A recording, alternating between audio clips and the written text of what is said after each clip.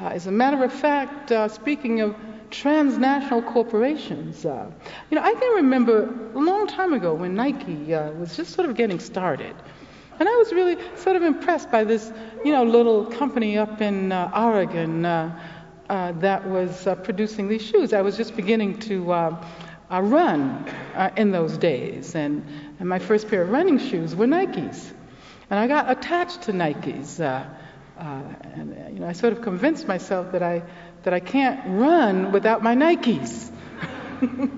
Nike Air, Nike Air Max, Air Max Squared.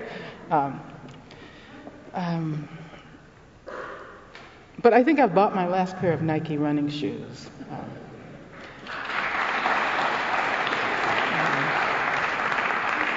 And it's actually, quite interesting that people like Michael Jordan and, of course, Tiger Woods. Tiger Woods, has a $40 million contract with Nike? Isn't that right? Something like that. But at the same time, Nike is in Indonesia, creating working conditions that are worse in many respects than slavery.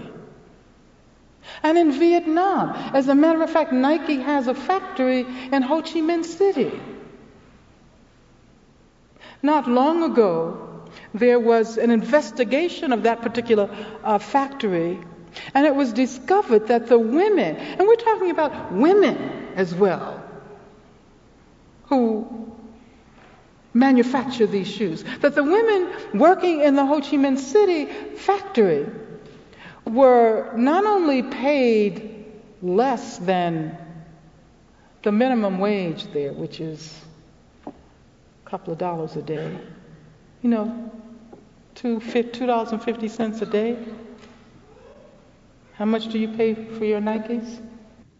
One of the women workers there described an incident during which some of the women came into work wearing the wrong shoes. Apparently they're supposed to wear indoor shoes and outdoor shoes, interesting shoes. They came in wearing the wrong shoes. They were severely punished. They were forced to run. How ironic. They were forced to run for several hours around in a circle, around the factory, until a number of the women collapsed. Some of the women had to be taken to the emergency, had to be taken to the hospital. And that's just one incident. I mean, if you read the entire report, you would be amazed that people are treated this way in this age.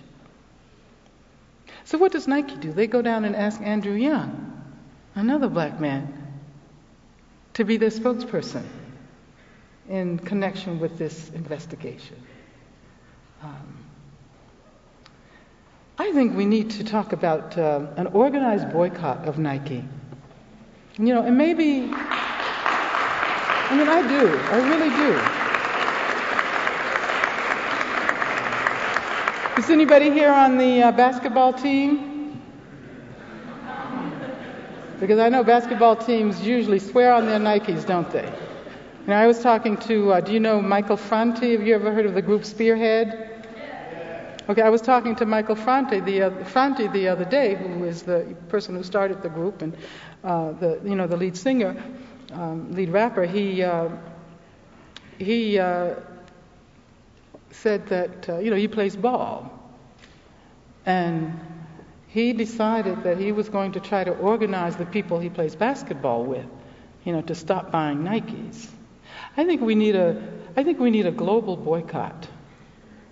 Not that the other companies treat their workers any better. They probably don't. But if we can't find a way to point out concretely, what is happening, then, we'll all continue to wear exploitation on our bodies without even being conscious of it.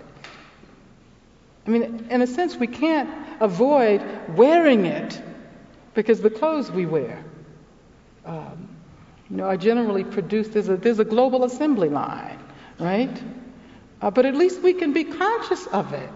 At least we can, in some way, participate in efforts to reveal what is going on and hopefully transform it.